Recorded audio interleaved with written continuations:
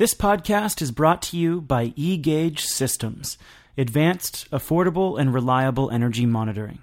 The eGauge is a data logger, web server, and energy meter in one device. With revenue-grade accuracy, eGauge can be used to optimize efficiency and for solar monitoring and sub-metering.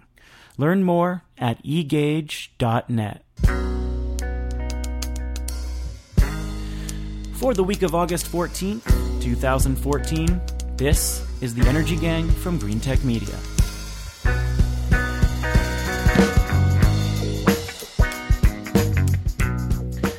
Welcome to the show. I'm Stephen Lacey, Senior Editor with Green Tech Media in Washington, D.C., where a late summer quiet, a calm even, has come over the city.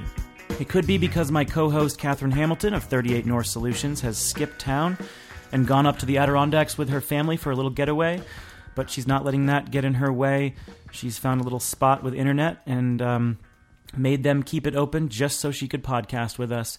Greetings, Catherine. What's your setup like over there? Oh, this is terrific. I'm in Schroon Lake, New York, which is the closest town to our cabin, and I'm in what they call the multi-purpose room, which means that it is the town hall, it's the conference room, and it is the courtroom, all in one. And now a recording studio.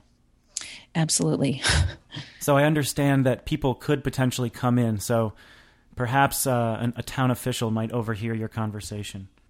That's right. I've told them it's top secret, though, so they're being cautious. Jigar Shah, the founder of SunEdison, is with us as usual. He's at home in New York City, where I saw was pummeled with rain yesterday. You staying dry over there, Jigar? Yeah, I think Long Island was more affected than I was, but honestly, I've been fascinated by what's happening in Ferguson, Missouri. It's crazy. I mean, they killed a black kid, and so this town is 20,000 people total, right? 70% African American, and their police officers, they have 53 police officers, of which 50 are white. Yeah, I've been really interested in the journalistic angle. So a number of reporters were arrested last night, and they have every legal right to film police, but the police officers said they were not allowed to film. They were moving too slowly, and they got arrested. So a lot of concern over that, along with the racial tensions. And then on top of that, all the news agencies are still covering Robin Williams instead of this extraordinary story. Well, both important stories, unfortunately sad stories and beyond the scope of this podcast. But I do want to remind listeners of some positive news. We have an upcoming live show in New York City on September 22nd. The gang will be at the WNYC Green Room for a Clean Energy Connections event where we will be talking about Utility 2.0. We'll have some heavy hitter guests, Sergei Monhovsky of Con Edison's Utility of the Future team, and Audrey Zibelman, the chair of New York's Public Service Commission. I think this is going to be our best live show yet, so you can find out more by following the link on our podcast page, greentechmedia.com/podcast.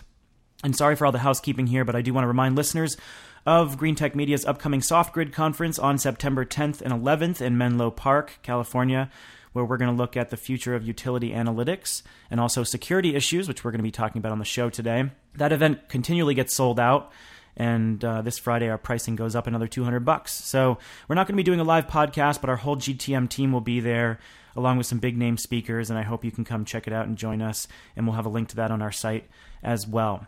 On to the lineup. Per usual, we've got a good show featuring a diversity of topics. Our first story is on cybersecurity and the Internet of Things. Hackers recently demonstrated they could break into a Nest Learning thermostat, adding to the list of similar hacks. We'll ask how vulnerable those devices really are. Then, EPA is getting slammed by Republicans for its analysis on regulatory costs. We'll ask if the agency is being transparent enough as it crafts CO2 regulations. Finally, concentrating solar power has taken yet another hit. Is there a future for the industry? And before we leave, we will round out the show by telling you something you may not know. Last week, hackers, security experts, academics, and the occasional government spy convened in Las Vegas for the Black Hat and DEF CON security conferences. Those events are a chance to talk about the latest in security threats and also demonstrate them.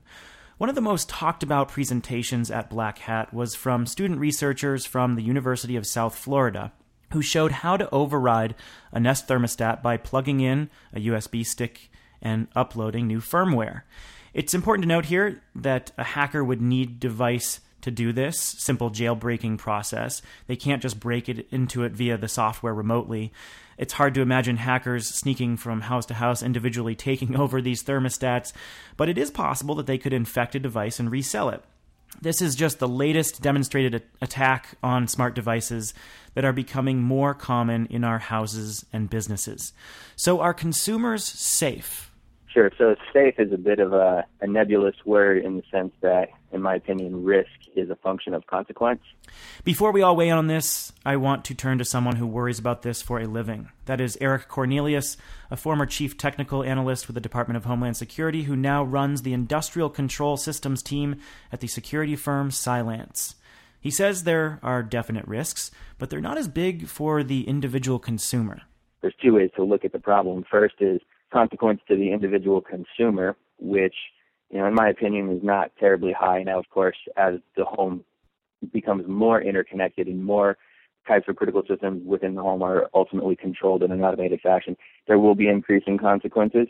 But the attack factor that worries me most is the fact that as the individual devices, say your refrigerator, whatever, your hot water heater, start to interact with your electrical meter, my worry is that they will actually provide an attack vector back into the utility, where more widespread consequences can start to happen. So, I'd say at this stage in the game, it's not really clear what the long-term consequences would be, but that's what worries me the most.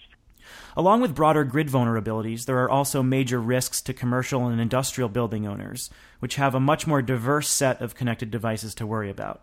Essentially every large office building, every even medium-sized office building has a semi-automated HVAC system. It's not just HVAC. There's all types of building management systems, right? You've got the energy management systems that help control the lights. You've got the elevators. You have the HVAC. There's a whole bunch of different systems. It's more of an industry paradigm, right? I don't want to make it sound like, it's the HVAC vendors or it's the building automation vendors. This is a ubiquitous problem, and it tends to be most common in smaller vendors who don't necessarily have the resources or have ever had the awareness and necessary training, which I know sounds like sort of a poor excuse at this stage in the game, that anyone making devices that are network connected should be at least vaguely aware of this little thing called security. On one side, it's, in my mind, unjustifiable that security measures haven't been taken. Some of them, though, there is some responsibility on the integrator and the asset owner-operator in the sense that the web interfaces, the big vulnerability here isn't that there was an actual software vulnerability present, it's that there's a configuration portal, in this particular case, is a web portal that was attached directly to the internet. That's not necessarily a vulnerability, that's just a deployment issue and a lack of security awareness by whoever either A, integrated the system, or B, whoever's currently operating the system. It's just a bad practice to have an unprotected IP-enabled device hooked directly to your network and directly to the internet. All right, so let's talk about these risks in the home, in buildings, and on the grid. Even all the way out in the Adirondacks, mostly off-grid, Catherine has been following this story along with us. What's your take on this latest hack, Catherine? Are we prepared for this? Yeah, so I would just say, remember this hack, as you mentioned, was a physical hack. So if someone's going to go into your house and break into your anything, they're going to take your silver. They're not going to try to reprogram your thermostat. So, if you think of this as just a physical hack, that's one issue. But if you look at it as like a cloud, what happens to the data when it gets to the cloud? Well, companies that work in direct partnership with utilities have a lot of this built into their systems. They're basically on the same level of security as a traditional utility would be. There are definitely data standards in place for these companies to follow. I think those are going to have to increase. But part of the issue is that some of these threats and vulnerabilities need to have information sharing between the private sector. So utilities, whether it's utilities and government, or utilities and there are third-party companies that are selling products like the Nest, they need to be able to share information about threats and vulnerabilities out there while having liability protection. So that's something that needs to happen through policy to make sure that they are able to get liability protection so that they can share information.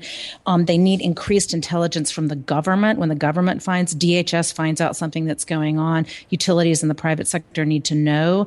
And then the final sort of policy issue is that utilities really need to be able to get rate recovery for grid hardening. And there are different types of grid hardening. Of course, there's the kind where you're putting in a steel pole instead of, a wooden pole, but there also are cyber hardening issues. And if the utilities are able to get rate recovery based on a set of some kind of hardening principles that would, that would assess the risk so that you're not hardening things that don't need to be hardened. So nobody's going to hack into my, the smart meter at my cabin here, and that wouldn't matter because the risk is so low. But they do need to get rate recoveries for some of these, and I think that those are going to be done on a state-by-state basis. You have a smart meter at your cabin? I do. I felt bad for the person who came and installed it because I knew what they were doing, and they were just they weren't completely upfront about why they were putting it in. And I said, I know why you're putting it in, and it's okay. You want to be able to read it from the road, and I'm good with that. No, it's the government wanting to control you while you're off grid, Catherine.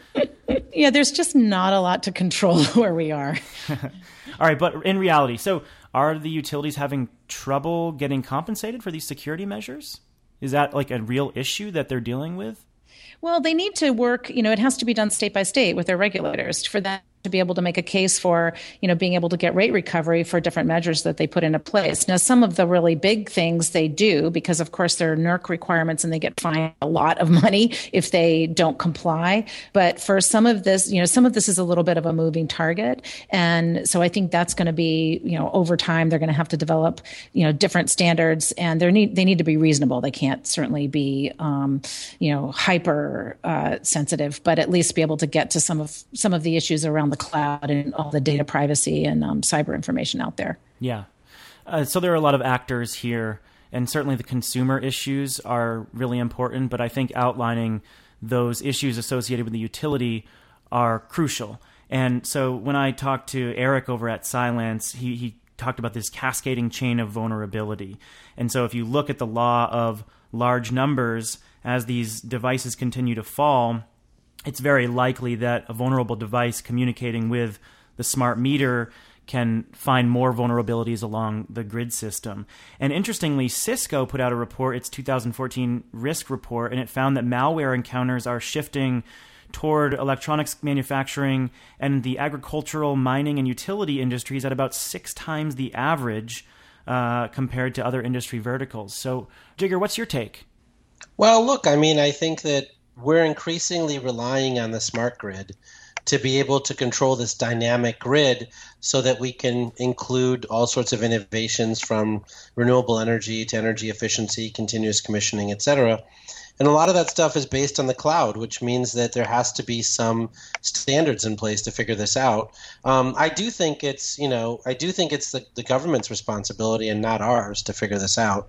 Our job is to sell it, deploy it, finance it, get it out in the marketplace. But it's the government's responsibilities through standards bodies to make sure that what we're deploying actually has the right level of security and countermeasures built into it so that the customers are safe. Yeah, and they're definitely not ignoring it. Those are definitely, a lot of those are in place. It's just that technology is such a moving target that they have to, there's this constant need for, making sure that all of the firewalls in place that are needed. And I would just say the utilities are probably one of the most secure because of all the different, firewalls that they have. DOE is certainly leading on this, and so are the utilities. So I didn't mean to say otherwise. One of the things that we talked about that I think presents more of a risk than these consumer devices are all these systems within a building. And you look at the building energy management systems, the software layered on top, the intelligent lighting systems. There are very real vulnerabilities if some of these systems are directly internet facing. And in May of last year, Cylance uncovered a major hole in Google's building management system that allowed them to control different elements of a building in Australia. And they found 25,000 other similar systems that were interfacing the internet that could be directly hacked remarkable. So these are the consequences that we have to think about as buildings themselves get more intelligent. So this consumer piece, I think, is extremely important to talk about. But for now, many of these hacks are just bots going into a DVR or a refrigerator or perhaps a thermostat and sending out spam. When you're talking about a building system, a hotel, an industrial facility, they can actually control equipment, they can control the lighting systems, and that is a very, very potentially dangerous situation. But I think Catherine is right about this trust element that utilities have, which is that, look at Constellation. Constellation promised to deploy 2 million smart meters in their territory. The Public Service Commission rejected the program in 2010. Then they went back and put it in with conditions. Constellation didn't meet the conditions. They didn't actually save the consumers as much money as they said they would. And I think what Catherine was suggesting, which I agree with, is that they should be a lot more intelligent about how many meters they deploy, how they deploy them, who's actually going to benefit from them. They probably could have gotten away with only deploying 500,000 meters and getting 80% of the same amount of value. But they didn't. They said, well, if we're going to fleece the ratepayer, we might as well fleece them all the way. Let's put in all 2 million. So first of all, they have firewalls built into every piece of equipment that they put in. And, about NERC standards, they're held to very high standards at substations and other really key vulnerable spots along the grid.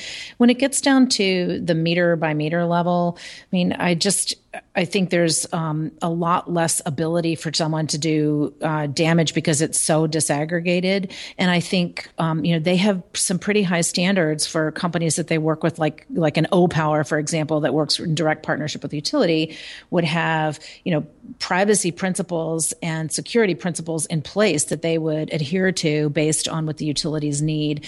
And so I think as utilities look at who they're going to work with as they're providing and also how third parties are going to work with consumers, that this is going to be something that they're going to have to prove to consumers and say, hey, there's some sort of a seal of approval, or there's some kind of a standard that we're adhering to that ensures that, that your data is secure and your privacy is also kept secure.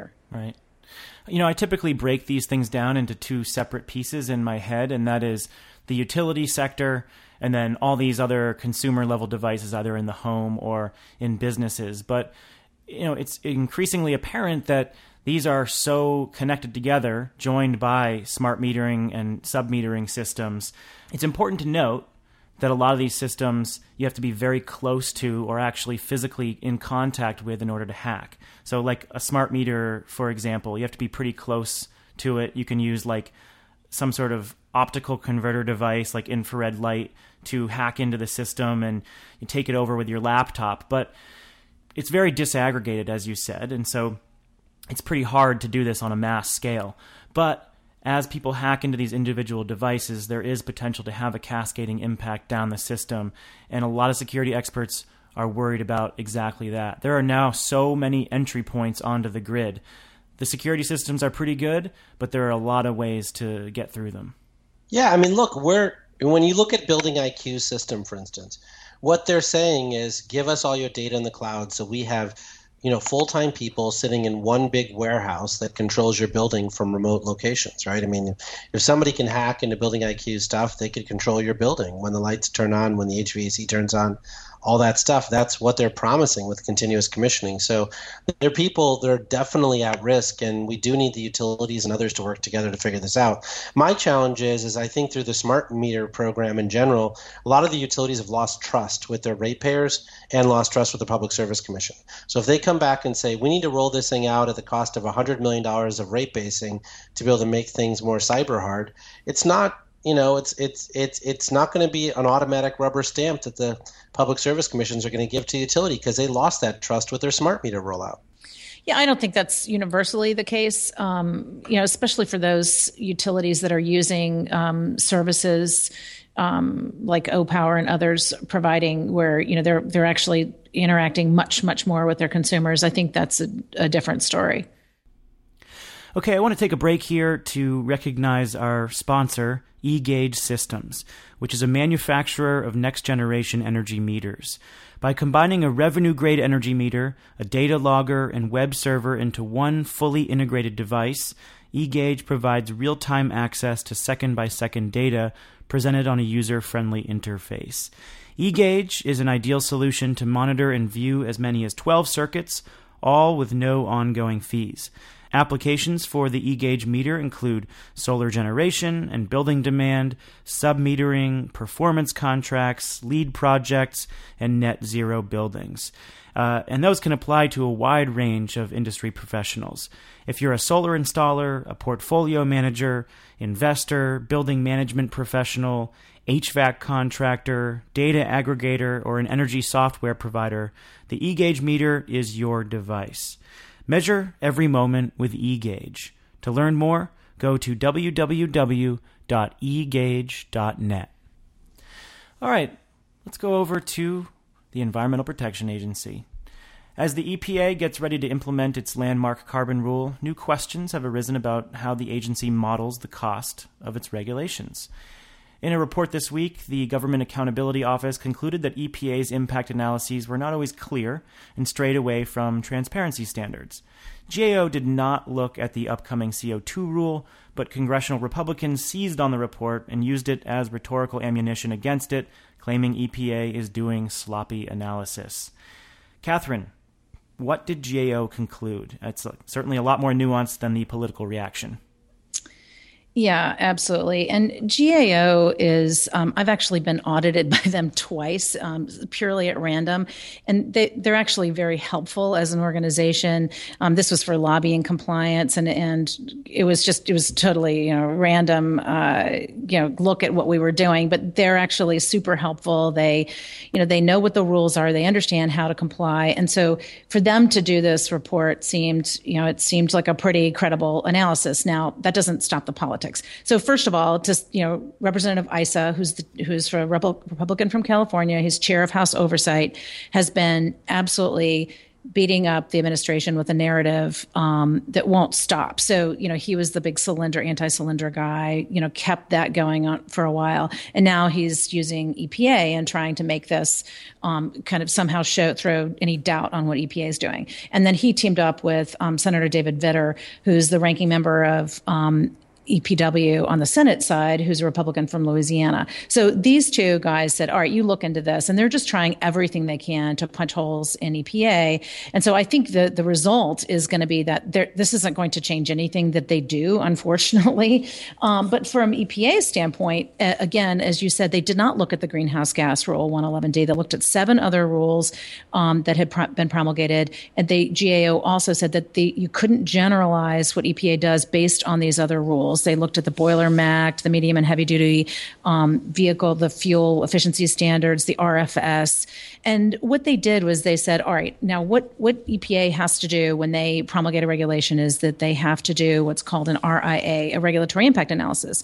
And the regulatory impact analysis has to look at why would you do the regulation? What are the reasons, whether it's statutory, judiciary, what findings, why would you promulgate it? What are the alternatives to that regulation? What are the costs and benefits? And then what are the assumptions that are built into those costs and benefits? So then this analysis, this RIA, is sent to OMB with the draft rule, and OMB, which is the Office of Management and Budget at the White House, then goes into this special room for a long time, and they figure out, is this something that's, reasonable? Do they have reason to do it? Is this the correct rule? Now, the RIA, which is what really the GAO focused on, doesn't have everything to do with what the rule is. So in some ways, for example, on the fuel efficiency standards, the RIA was a primary reason that rule was promulgated. Whereas with the RFS, because the RFS was mandated by Congress, this regulatory analysis didn't have much of a role because it was a legislative mandate. And so they didn't even look at a lot of different alternatives to it, to doing this rule, because Congress said they needed to. So this particular analysis is not always done in the same way. It's not always given the same weight. So with that said, they told EPA, look, you need to be, have more clarity in what you do. It had nothing to do with whether or not what they did was good or bad. It was really about the clarity and transparency. And they've said, you're supposed to write it in a way that anybody can understand. Well, if anybody has read a FERC rule, this is like reading the Boxcar Children. I mean, it is literally so much easier to go through an EPA rule than it is a FERC order. So those are kind of like just sort of the background of what the story is. Yeah, that's good context. But is there anything shady going on here? I mean, stepping back, taking an objective look, is it just that EPA is being incomplete, or is there the possibility that they're doing this on purpose? Is there absolutely not. In fact, GAO found that the EPA is good at analyzing the impacts of regulation and looking at different regulatory alternatives, analyzing uncertainty. They said they're good at that. What they're not as good at is writing it with clarity. And there are other issues about, when you build an economic argument, there's not a lot of data out there in certain areas. So there's not a lot of data now on integrating kind of intergenerational benefits. It's really difficult for economic analysis. There's not a lot of information on sort of job retention, job loss, just because we're still collecting that data. And so some of it is just about them not having enough peer-reviewed data to use. They use everything they can. It did not appear at all from this report that EPA is doing anything nefarious at all. Well, they did say that the employment impacts were based on a 20-year-old study. That seems pretty concerning. You're saying that there's really not that good, the jobs data is not that good? No, there haven't been really any great peer-reviewed analyses that have come out recently, and they're waiting for some to come out because they want to be able to use them more.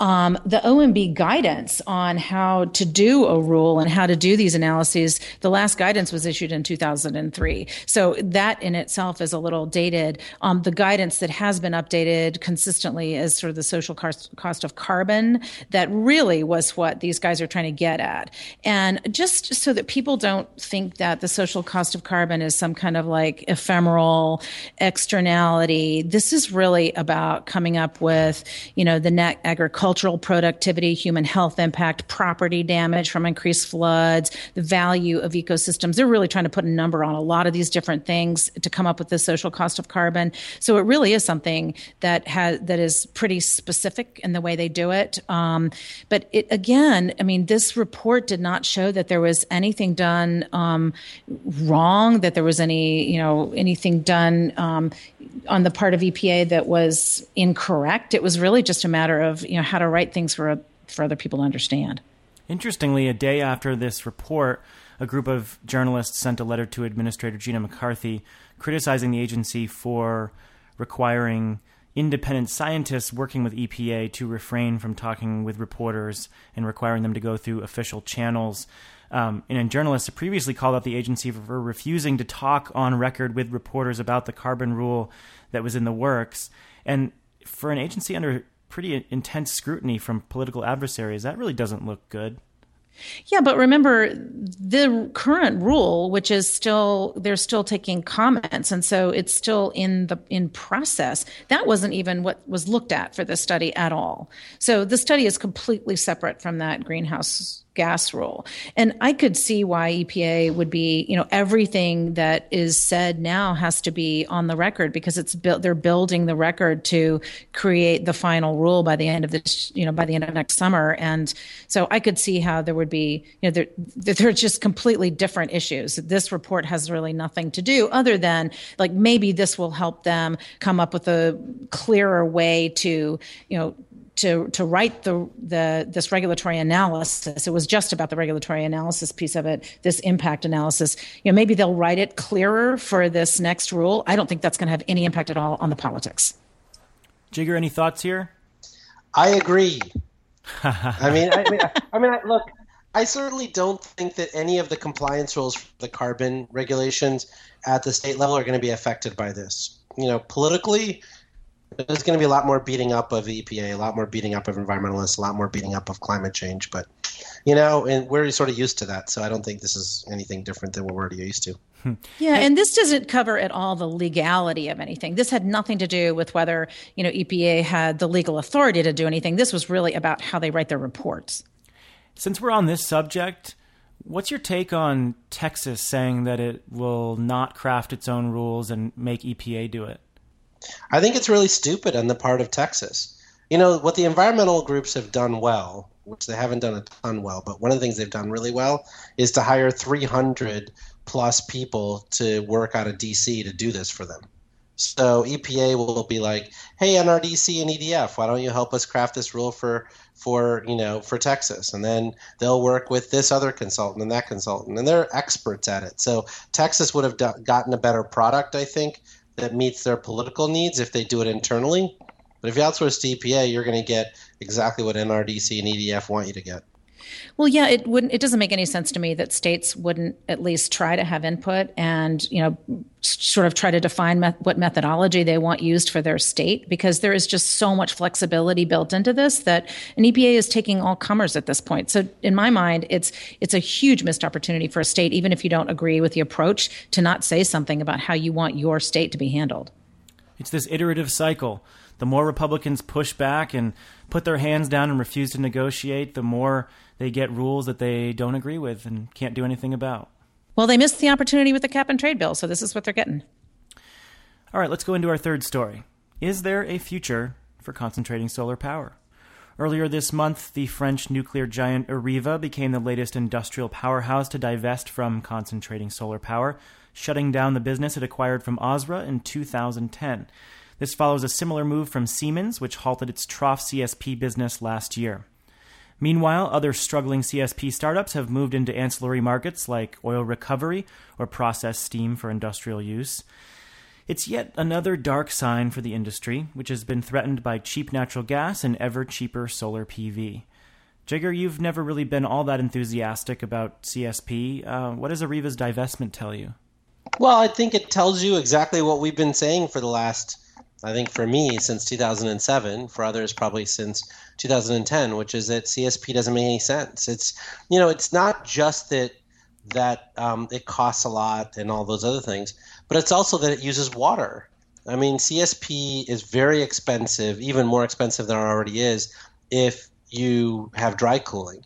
So you need to use wet cooling, which means you have to use water, which is usually scarce in the places that CSP is built in. So, it's not, I just think that there's this incessant drumbeat around storage and variable electricity profiles, which is why CSP, nuclear, some of these other things still are around.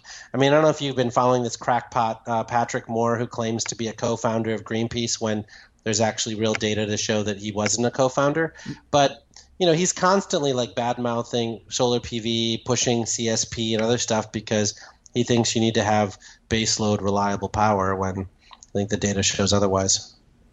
Well, it's interesting because I talked to some of the big CSP developers to try to get more information about this, and they don't even see themselves as they don't see PV as the competition at all. They see natural gas. They see it really as a hedge for natural gas, and their big issue is, well, first of all, the U.S. is not really the best market.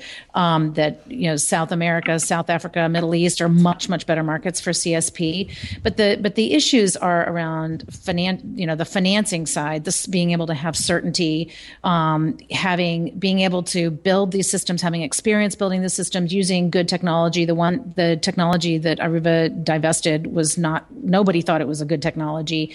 They need to make sure they have a competitive supply chain so that they get, price competitive. There's not just one person supplying equipment for this industry that can then hold them hostage with price. And then also, I guess the workforce is a real big issue because you can't just use somebody who worked at a natural gas plant to come and work on a CSP plant. It's just a totally different animal. Definitely the U.S. market is a poor one for CSP. I mean, most utilities are reaching their RPS portfolios. You've got the potential ITC drop. It's tough to finance projects and sign contracts for big projects with utilities.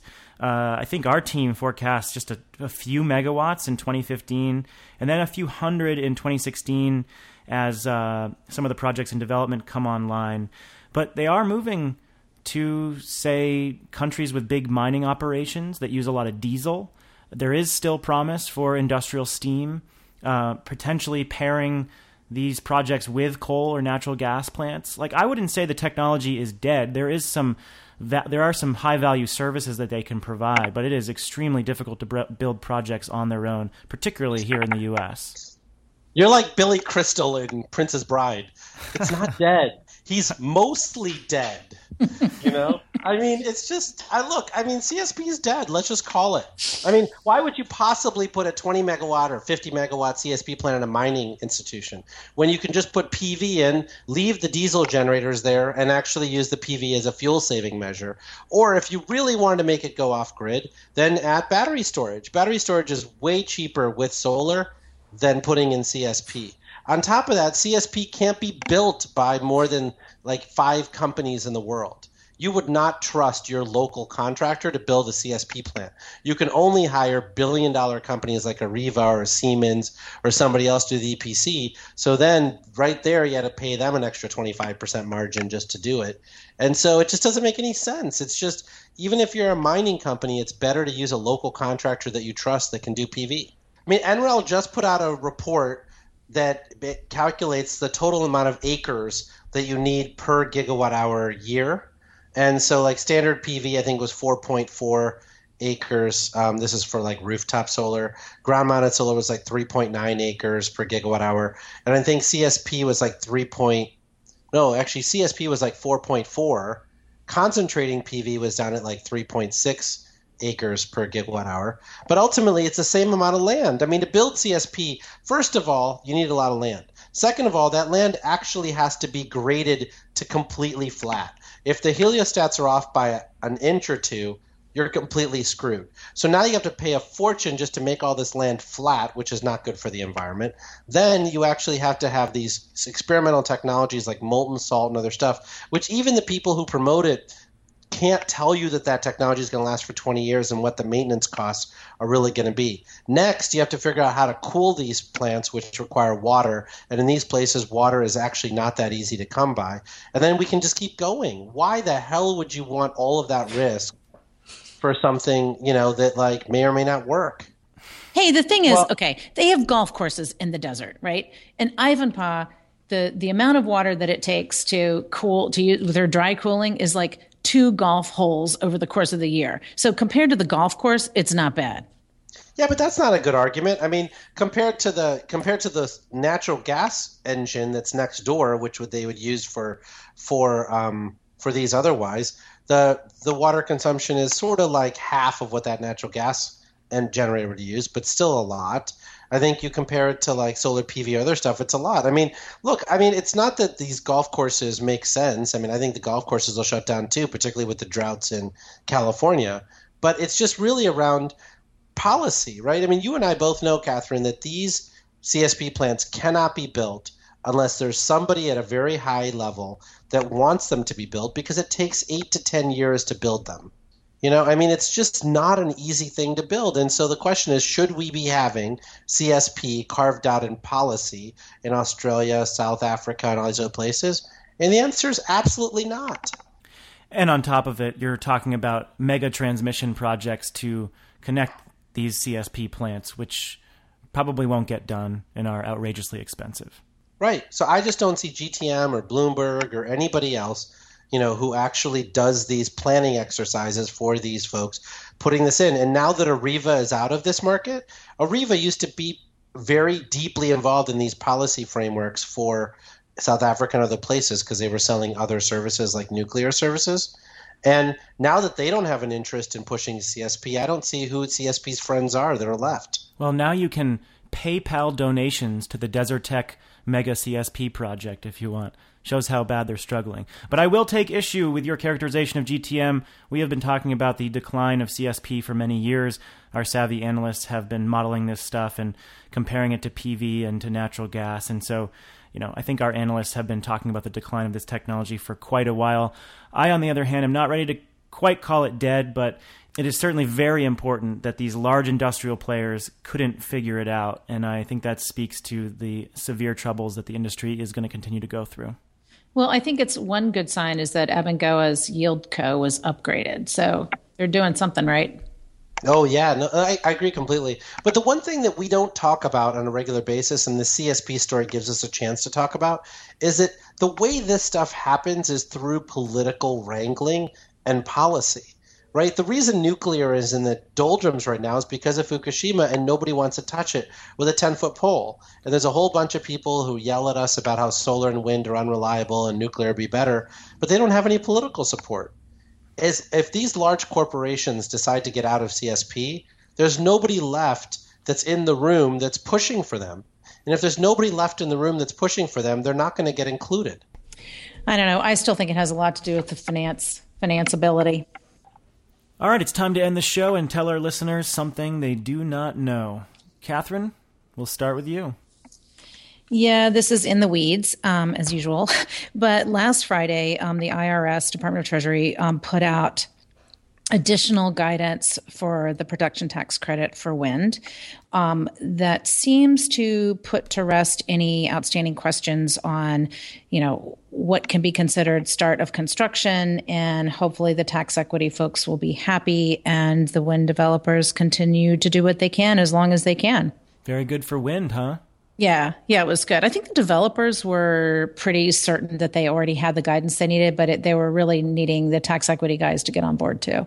So this it seems like this put to rest any outstanding questions. Jigger, tell us something we don't know. Well, so two things. One is that so there's a lot of news reports coming out of China now that are saying that, as they say, not small number of PV systems are underperforming. I definitely think that China, to ramp up in 2012, was dumping a lot of its poorest quality Chinese panels in China. And I do think that that's, a bit of a problem. I do think China wants to upgrade to panels that are going to last longer. But it is sort of par for the course for China. They have a lot of poor quality solar hot water systems and a lot of poor quality other things. It's just, I don't know whether it's cultural or what it is, but they seem to have a lot of these things. I don't think it's going to actually translate to any problems for us in the U.S. The Chinese panels that come here are really high quality, but it is something to think about. Yeah, it also sounds like a grid interconnection issue, too. Same problem that wind faced a couple years ago. You saw hundreds, thousands of megawatts of wind projects sitting in interconnection queues, fully developed projects that simply didn't have a grid nearby or weren't connected up. And that's what we're seeing with solar projects, too. So when I see these massive numbers coming out of China for solar deployment, I'm always very cautious about them because it's uncertain how many of those projects are actually producing electricity. No, I think you're absolutely right. And then the second thing I want to talk about is this group called PayPerks. So there's a new group called PayPerks, which is doing some really interesting stuff in using, human behavior work to get people to do the right thing. And what they do is if you do the right thing on credit cards and other financial pieces, they'll actually give you a lottery ticket into weekly lotteries for $25, $50, $100 prizes. And they're looking at actually potentially doing that for the electric utility space in getting people to use energy more efficiently, getting people to do other things that are, deemed good, and paying people through these lottery ticket chances with weekly prizes. And so I think that's really good. It's like another company that's besides O-Power that's actually using human behavior in the energy space. All right, well, I'm going to talk about technology we have not yet discussed on this podcast that I would love to talk about for a full segment sometime, wave and tidal generation. So like a week or two ago, the BBC reported on another tidal generator, a 400-kilowatt tidal generator being deployed off the coast of Wales that it labeled a landmark for the industry, and I read it and scoffed at the tone, which completely ignores the numerous so-called landmark wave and tidal generators that have failed over the last decade. And the story really annoyed me for its lack of context. So obviously there's a great potential for generating electricity from the waves and the tide, but virtually no project, aside from a few that deploy questionable damming practices on the tidal side, have succeeded. And that's because you're putting equipment in the harshest environment in the world and inevitably breaks down. And then a study from Bloomberg New Energy Finance was released just today outlining those troubles. And according to the study, global wave power plants will only amount to about 21 megawatts by the end of the decade, 72% less than thought like a few years ago. Tidal projects will amount to 148 megawatts, about 21% less than thought. So just a word of caution for people when they talk about marine energy. The resource is definitely there, but the technical challenges are far from being addressed. And I'd love to talk about this more on a future podcast. Well, we should definitely talk about it, but honestly, the resource isn't there either. So Richard Perez at SUNY Albany is the king of this resource work. And basically, if we tapped into all of the known wave and tidal efforts, it would produce something on the order of 0.2 to 2 terawatt hours of electricity per year. And, just to put that into context, the United States uses 4,000 terawatt hours a year. I haven't seen that study. Can you pass it along to me? Check that out. I'm happy to. All right, cool. All right, well, that's all for the podcast this week. For links to the stories and resources we chatted about, go over to greentechmedia.com/podcast. Don't forget to sign up to our live show in New York City and sign up for the SoftGrid conference as well. If you want to connect with us and suggest story ideas or questions, send me an email. I'm at Lacey, Lacey, @greentechmedia.com. We've been getting a lot of email lately, so apologies if we're a bit slow to respond, but I definitely make sure Jigger and Catherine see those emails as well. Finally, a big thanks to eGauge Systems for sponsoring this podcast. We always appreciate their support. Catherine, have a fantastic week. Thanks for carving out some time from your vacation to be with us. Go back to your family. Absolutely. My pleasure. Thanks. Jigger, have a good weekend. Don't do anything I wouldn't do. I'm definitely not going to power lift. With Catherine Hamilton and Jigger Shaw, I'm Stephen Lacey, and we are the Energy Gang, a production of greentechmedia.com. We'll catch you next week.